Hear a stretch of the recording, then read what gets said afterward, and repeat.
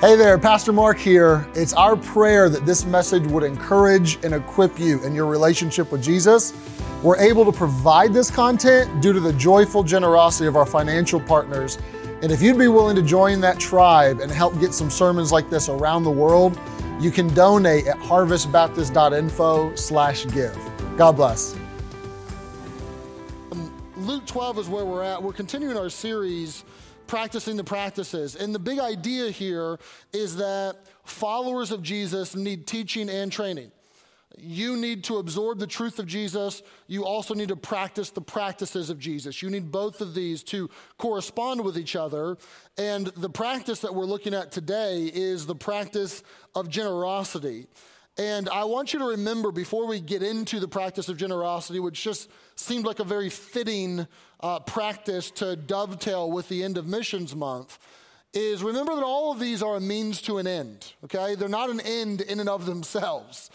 They are means to get you to the point to where you look more like Jesus, or you're spending time with Jesus, or you're joining Jesus on mission, and understand that they're pointed at a bigger purpose and a bigger goal. And all of the practices, according to Jesus' own teaching, is that if you will begin to implement his truth and his ways into your life, that it will lead you to flourishing.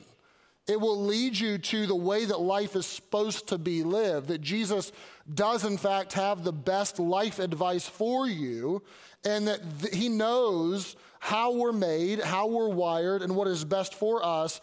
And this is the best life advice you've ever heard, even when it comes to generosity. And what I'm going to give you today is a message that you're not going to hear from our culture by and large. Jesus' teaching on money and generosity is entirely antithetical to what our culture puts out there. And you need to know that they're wrong and why, and you need to know that Jesus is right and why. So I want us to try to understand this. And we'll begin this morning with just this idea of there is a mirage of a good life that is out there. There are many mirages, but one of them is in relationship to money. And Jesus addresses this, that he does want you to flourish in your life. He also wants to warn you about things that look like perhaps they will lead to flourishing, but they're not good for you. And this is what he says in Luke 12. One of the company, verse number 13, said unto him, Master, speak to my brother that he divide the inheritance with me. Anyone have a sibling that you can never get through to, that no matter how much you talk to them, they don't listen to you? Perhaps this is this guy, right? And Jesus, would you do me a favor? Do me a solid. Tell my brother to give me my stuff, right? Jesus, will you endorse my greed? Will you sign off on this? And Jesus' answer, verse 14, man, who made me a judge or a divider over you? Right? That's not my job. No, I'm not going to do that. But I have some advice for you, verse number 15. He said unto him, take heed, beware, double warning. Take heed and beware of what? Covetousness. For a man's life consisteth not in the abundance of the things which he possesses. Now, he's not saying that stuff is sinful, take a vow of poverty. But he is saying life is not about stuff. Life is not about abundance and having more and more and more. And Jesus is saying, this is not where the good life is found. If you think that the good life is going to be found on having more and earning more and your nest egg growing and feeling more secure financially and getting more stuff and more toys and more clothes and a garage that's full and an attic that's full and a fridge that's full and on and on. If you think that that's where the good life is going to be found, that's not what life consists of. Beware of that. That is, in fact, a trap. Now, that sounds simple enough. Like, okay, life does not consist in stuff. Yeah, I can co-sign that idea. But whether you're Christian or not, most Americans, even Christian Americans, find it very difficult to embrace this idea. And oftentimes we find ourselves being sucked into the vortex of trying to find happiness or satisfaction in our stuff. And the reason for this is because there are very powerful dynamic forces at play, both external and internal, that are pulling us into the desire to have more stuff and more stuff and more stuff. And you need to know what those are, and you need to know that you have to combat those, that's not healthy for you. So I want to give you two, one external and one internal, that will try to pull you into the mirage of a good life that you will not find it. You'll chase your tail. One is the external propaganda of more. There are two men on the screen here. One is Sigmund Freud. He's the older-looking gentleman. You've probably heard of Freud. The other is Freud's nephew, Edward Bernays, who you probably have not heard of. These men both lived in the early 1900s. Freud died in the 1930s, and eventually Bernays actually went on to live into the 1990s. He had a very long life, lived to be over 100. Freud had this idea of human behavior that was new. When I say new, it was new to most people who were listening.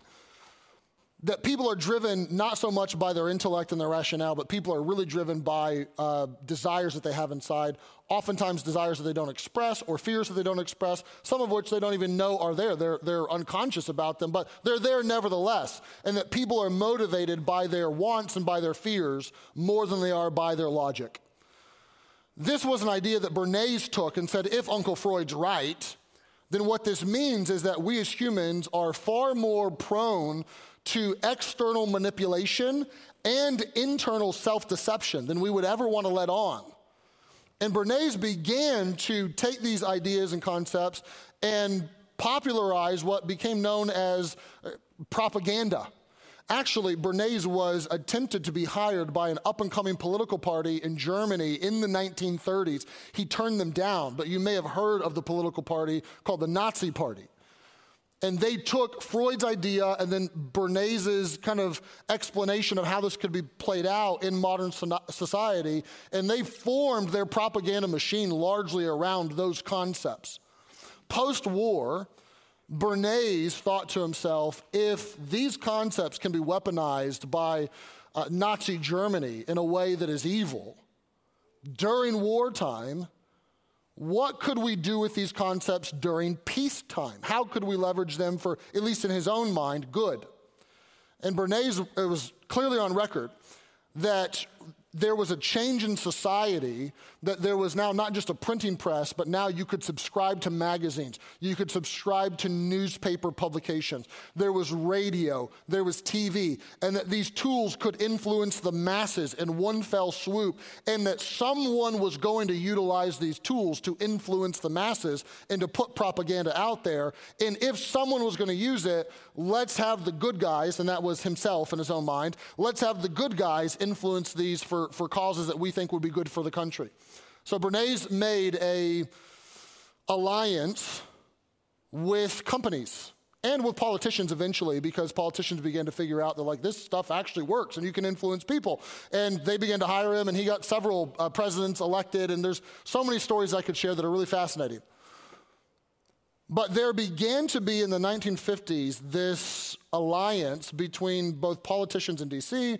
and madmen of Madison Avenue and the bankers on Wall Street, that they came together to basically try to get people to buy more stuff and to pull the strings and push people's buttons to make them do it. If you think that that's like, I don't know, I will quote for you, first of all, Bernays' own book. He wrote a book called Propaganda, as it were. Great title, by the way. And the opening lines, I actually found this online for free this week and read the first couple chapters of it. But here's the opening lines to his book. And this is all going to make sense in a minute. It'll be helpful. Propaganda starts by saying, the conscious and intelligent manipulation of the organized habits and opinions of the masses is an important element in democratic society. Those who manipulate this unseen mechanism of society constitute an invisible government, which is the true ruling world power of our country. We are governed and our minds are molded, our tastes formed, our ideas suggested, largely by men that we have never heard of.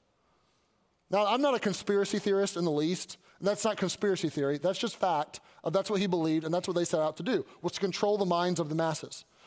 This began to, and Bernays' deepest work was with companies that we're trying to sell wholesale, cigarette companies or things like that, to the American people. And there began to be this idea that the economy would be way better off if people bought more stuff. If we can shift people to consume more, then there will be more revenue for the companies. That'll be better for the stocks of the companies. The whole country will win if we can just get people to buy more stuff. So you would have Victor Lebo, for example, in 1955, who said, quote, "Our enormously productive economy demands that we make consumption a way of life, that we seek our spiritual satisfaction in consumption, the very meaning and significance of our lives today expressed in consumptive terms. We need to consume at an ever-increasing pace." Now, you may be picking up on like how those ideas and Jesus' ideas would be contrary to each other, right? Paul Mazur of Lehman Brothers said that we had to shift America from a needs culture to a desire culture. People need to be trained to desire and to want new things even before the old have been entirely consumed. We have to shape a new mentality. Man's desires must overshadow his needs. Now, if you think that their efforts were ill-founded and that they were on a fool's errand and that they were unsuccessful at all, I would encourage you to examine like your own life and realize that the propaganda of more has affected every single one of us, right? Like the idea of planned obsolescence and like your iPhone works just fine, but we're going to plan to make it obsolete a year later and give you a new one that's better and put a desire in you for something. Not that you need it. You should just have it. You should upgrade it. Like that's something that has been 70 years in the making in our culture, right? The idea that we would not consume things, and I know some of you are like, no, I got an old school mentality of I use it till it breaks, then I try to fix it, then I use it again till it breaks, and then I get something new. But I think we would all readily admit that that is an old school mentality, and that over the last 70 years, America has shifted to, if it breaks, get a new one. If it doesn't break and it works fine, still get a new one and upgrade it. And what they set out to do, they accomplished. In the same way that Nazi Germany used them to control the masses in really significant ways, this has been used in our culture over the span of decades to try to produce a body of people who consume more. And you have to know that that's at play. If you're ignorant to that, and you just think that I'm going through life and just making all these decisions by myself and no one's pushing my buttons of here's what I want or here's what I desire, here's what I fear, don't be ignorant. There are external forces trying to pull you back into get more stuff. This is why Christmas is around the corner, right? How many car companies are going to put an ad on TV to try to get us to buy a car or at least want to buy a car? And what are they going to do for their ads?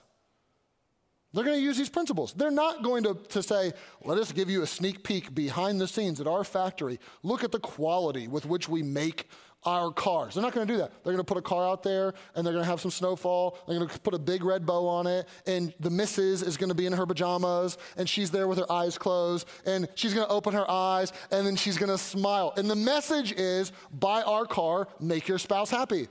Like that's the message, right?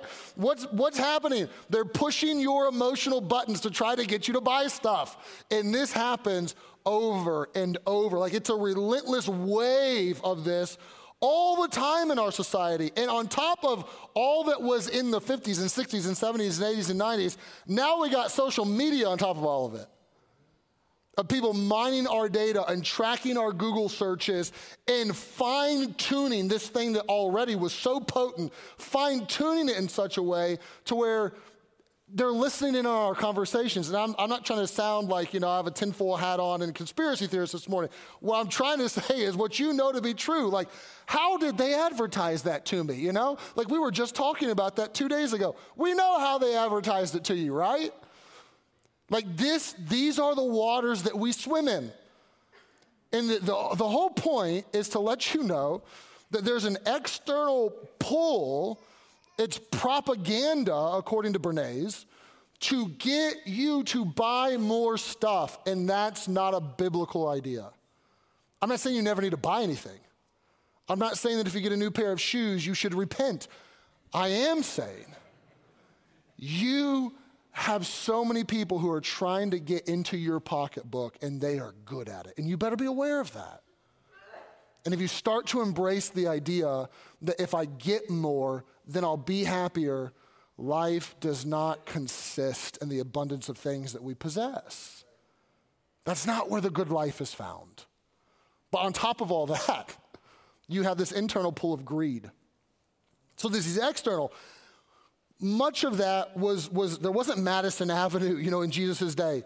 But Jesus is still giving people warnings about greed. Why? Because inside there's desires and covetousness without people trying to advertise to us. There's still something in our sin nature that oftentimes we want to covet and we want to take and we want to have. And Jesus warns against this. And the bottom line of what he says and the New Testament authors is that you will self-sabotage the very happiness that you're after if you try to pursue happiness through consumptive terms. You'll hurt yourself. This is what Paul said to Timothy, and what a potent but straightforward warning.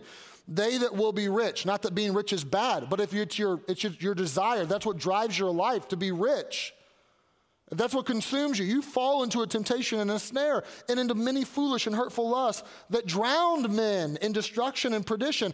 The love of money is the root of all evil, which some have coveted after, and they've erred from the faith. And listen, they have pierced themselves through with many sorrows.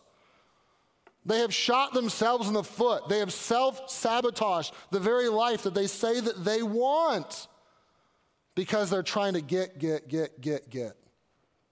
And we're to the point now to where we have enough social studies that we've learned, like, surprise, Jesus was right. There's so many studies that have been done on America that while over the 1950s to now, we have doubled the size of our homes, like the square footage per home on average is doubled. We have gotten to the point to where homes that have 2-car garages, 25% of them can't park one car in the garage at all because it's so full of stuff. Another 35% of them can only park one and can't park two. I'm in that boat. I confess my sins. And there's all this stuff. But study after study shows that the more stuff people have, this was actually really popular in the book, Your Life, Your Money, the more stuff we have, the lower our happiness is. That's the headline from the social studies. That as we consume more and get more, it stresses us out. We feel like we have to get even more. We don't feel satisfied. It's like we're drinking salt water. And we begin to credit card it, and we begin to get, and there's this like fatigue of I always have to have, and I always have to consume, and I always have to get. And Jesus is trying to warn his audience, and in turn us, to say, look, that's a mirage. Don't chase that. Don't chase that. If you're after the good life, it's not found in the things that you possess. You say, okay, then where is it actually found? And the Bible has so much to say about our money, but if I could distill it down to just a few very core ideas, here is where the good life is found in relationship to our money. Number one is in Christ. And the Bible actually connects these dots to like how our money and Christ should correspond with each other, and the fact that we have Jesus should give us unique resources to be able to handle our possessions well. Hebrews says it this way. Let your conversation be without covetousness. Have a lifestyle that is not marked by greed and coveting and wanting. Sounds like Jesus. But be content with such things as ye have. For he, Jesus, has said, I will never leave thee nor forsake thee. You get that? It is recommendable that someone not be greedy and be content, no matter if they're Christian or non-Christian. That is good advice for anybody. But what the author of Hebrews does is they connect it to Christians should have a unique resource to be able to be content. Why? Because remember Jesus? You have him. The argument is simple. You have God. Isn't God enough? Like, if there is a deep satisfaction that you have in God, then this should give you a leverage point to be able to not be so greedy all the time because you're content in Jesus. And this is actually a very challenging thought of like, which one rules my life more? He mentions the I'll never leave thee or forsake thee, like the presence of God or stuff. Like, think about it this way. And this is a very straightforward question. It may step on your toes a little bit, but I don't apologize for it. Did you spend more mental bandwidth this week worrying about what you're going to wear or how you're going to figure out the money to get that new toy or make sure that bill gets paid? Did you spend more mental bandwidth on that than you did enjoying the presence of Jesus and grateful that he's with you? If it's like, well, more mental bandwidth in that direction, man, that's telling. Like, we should want to understand if we have Jesus, we can be content in him, and it should produce in us this deep satisfaction. And it's out of that Christ contentment that we can have a contented simplicity with our stuff. Hebrews mentions this. 1 Timothy mentions this as well. Godliness with contentment is great gain. For we brought nothing into the world, and it's certain we can carry nothing out. So having food and raiment, let us be there with content, right? I love the way that John Mark Comer put this on a sermon he has on simplicity. He said over and over, Jesus and the apostles of Jesus give us the same message. The good life is not found in a new car or a dream home or fine dining or early retirement. They call us instead to a life of simple living and radical generosity, grateful joy in the ordinary pleasures of life, and above all, a deep contentment in God. Like, that's the message of the Bible, is that I don't have to have and have and have and more and more and more, but if I have Jesus, I can be content with my stuff. You say, Pastor, what do you mean content with your stuff? Where's the line? How many pairs of shoes am I allowed to have? Only one? Do I have to replace them if they have holes, or do I have to keep wearing them? Do I have to go get them like resold or something? I can't get new ones. Can I have 3 pairs of shoes? Can I have 10? Listen.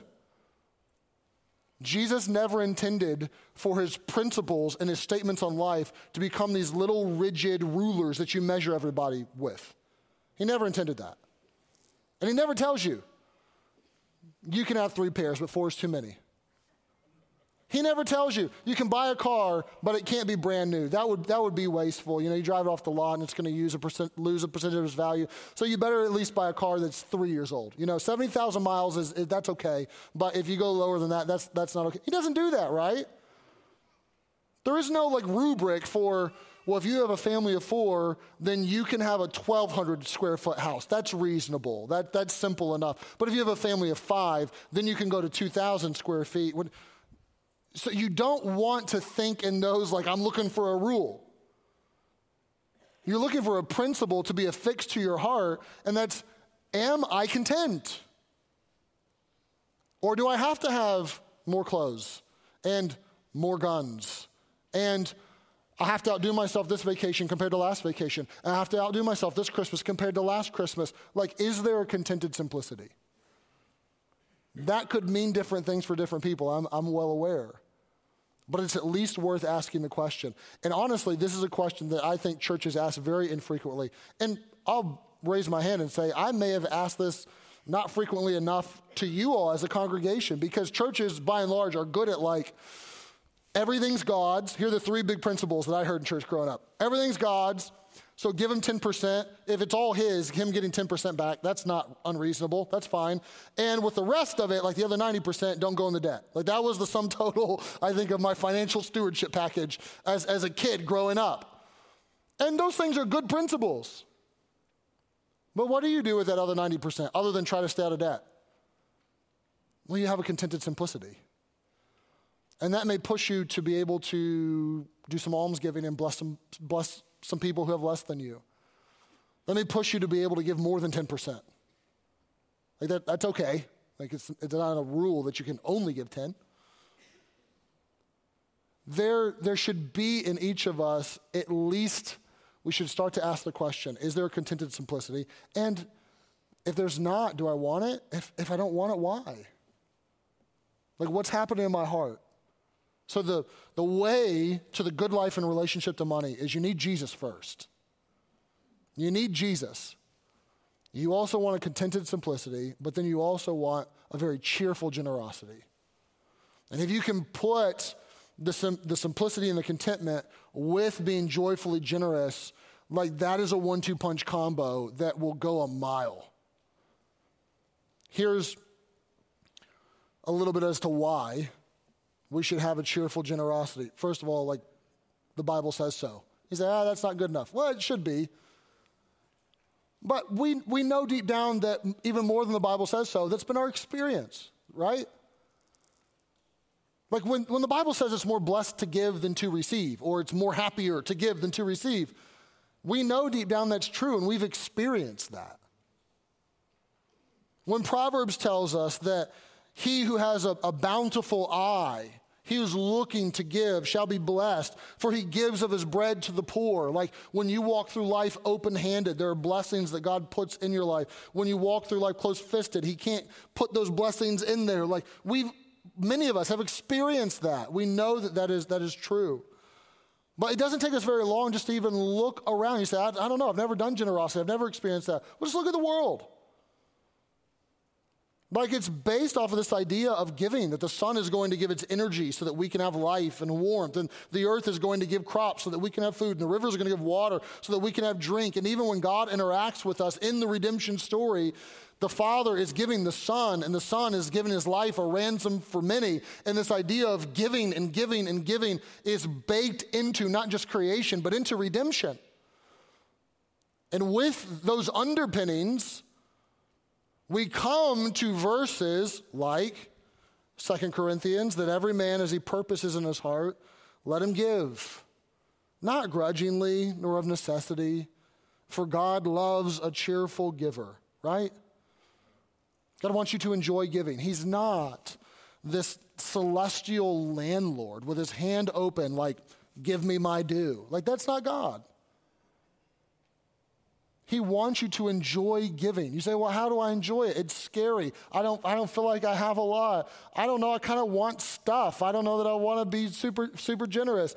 Well, that's what I'm trying to accomplish this morning, is to help you understand that like you want to be generous because that's where the good life is found.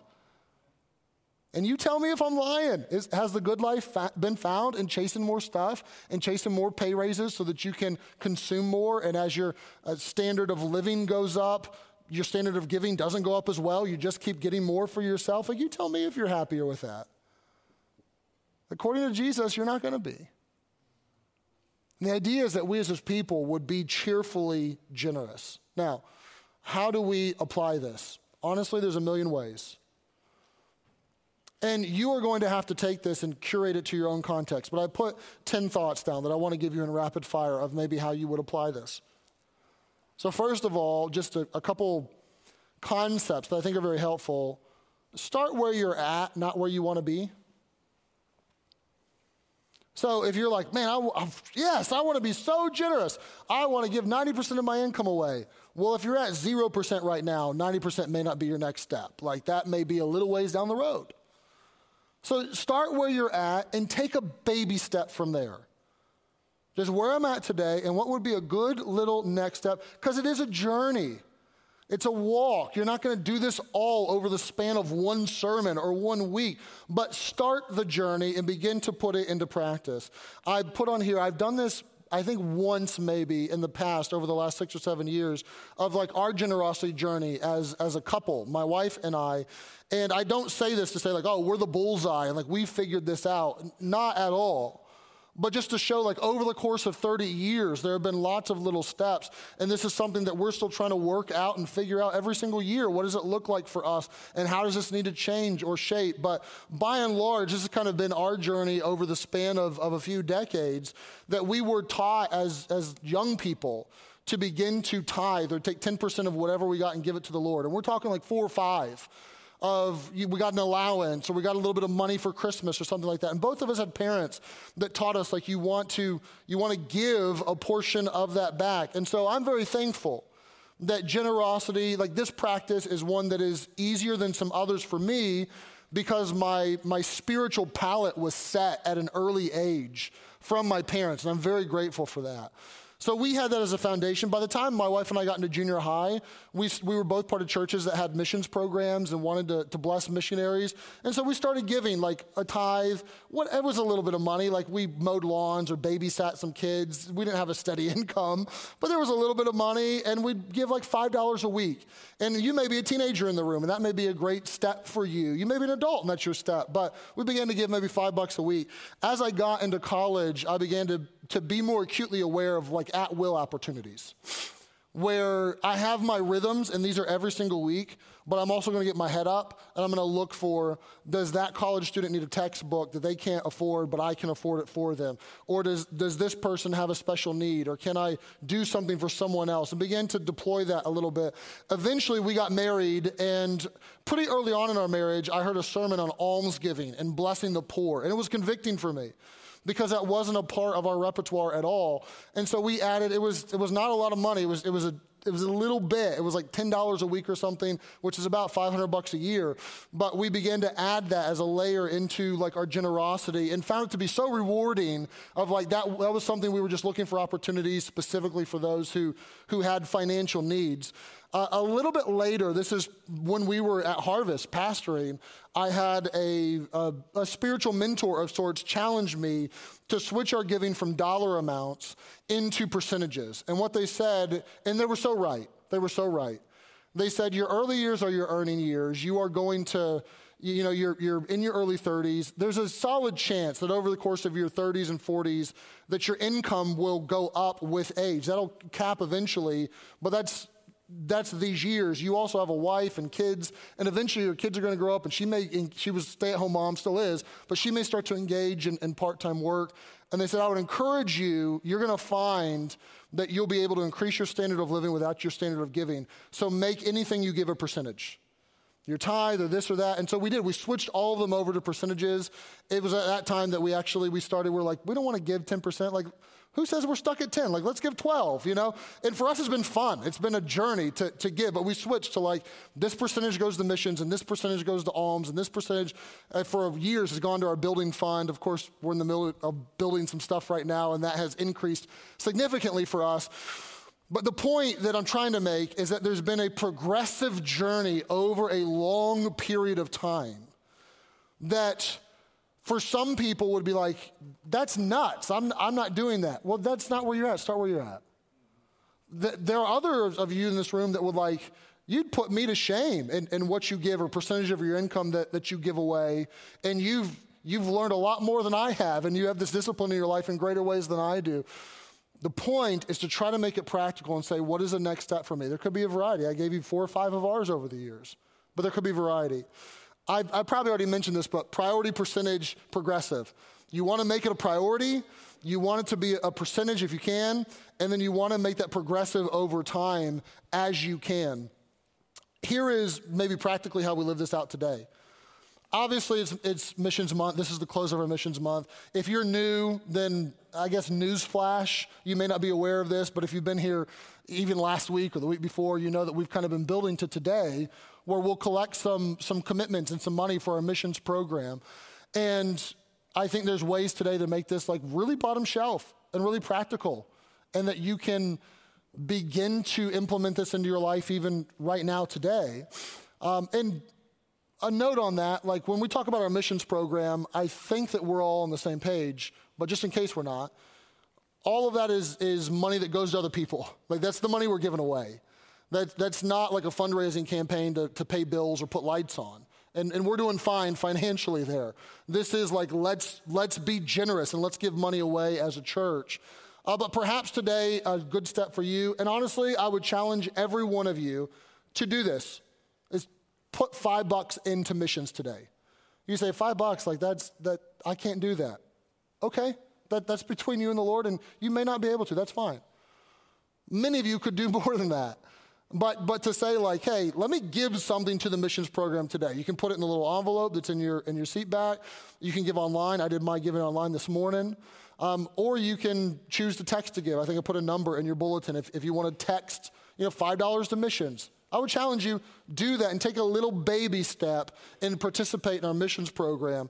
There may be a tithe challenge. We put that on our card starting 3 or 4 years ago, just understanding that sometimes that's a step for someone is to begin tithing, not necessarily giving to our missions program. And if so, if that's not a regular habit, put God to the test for 60 days.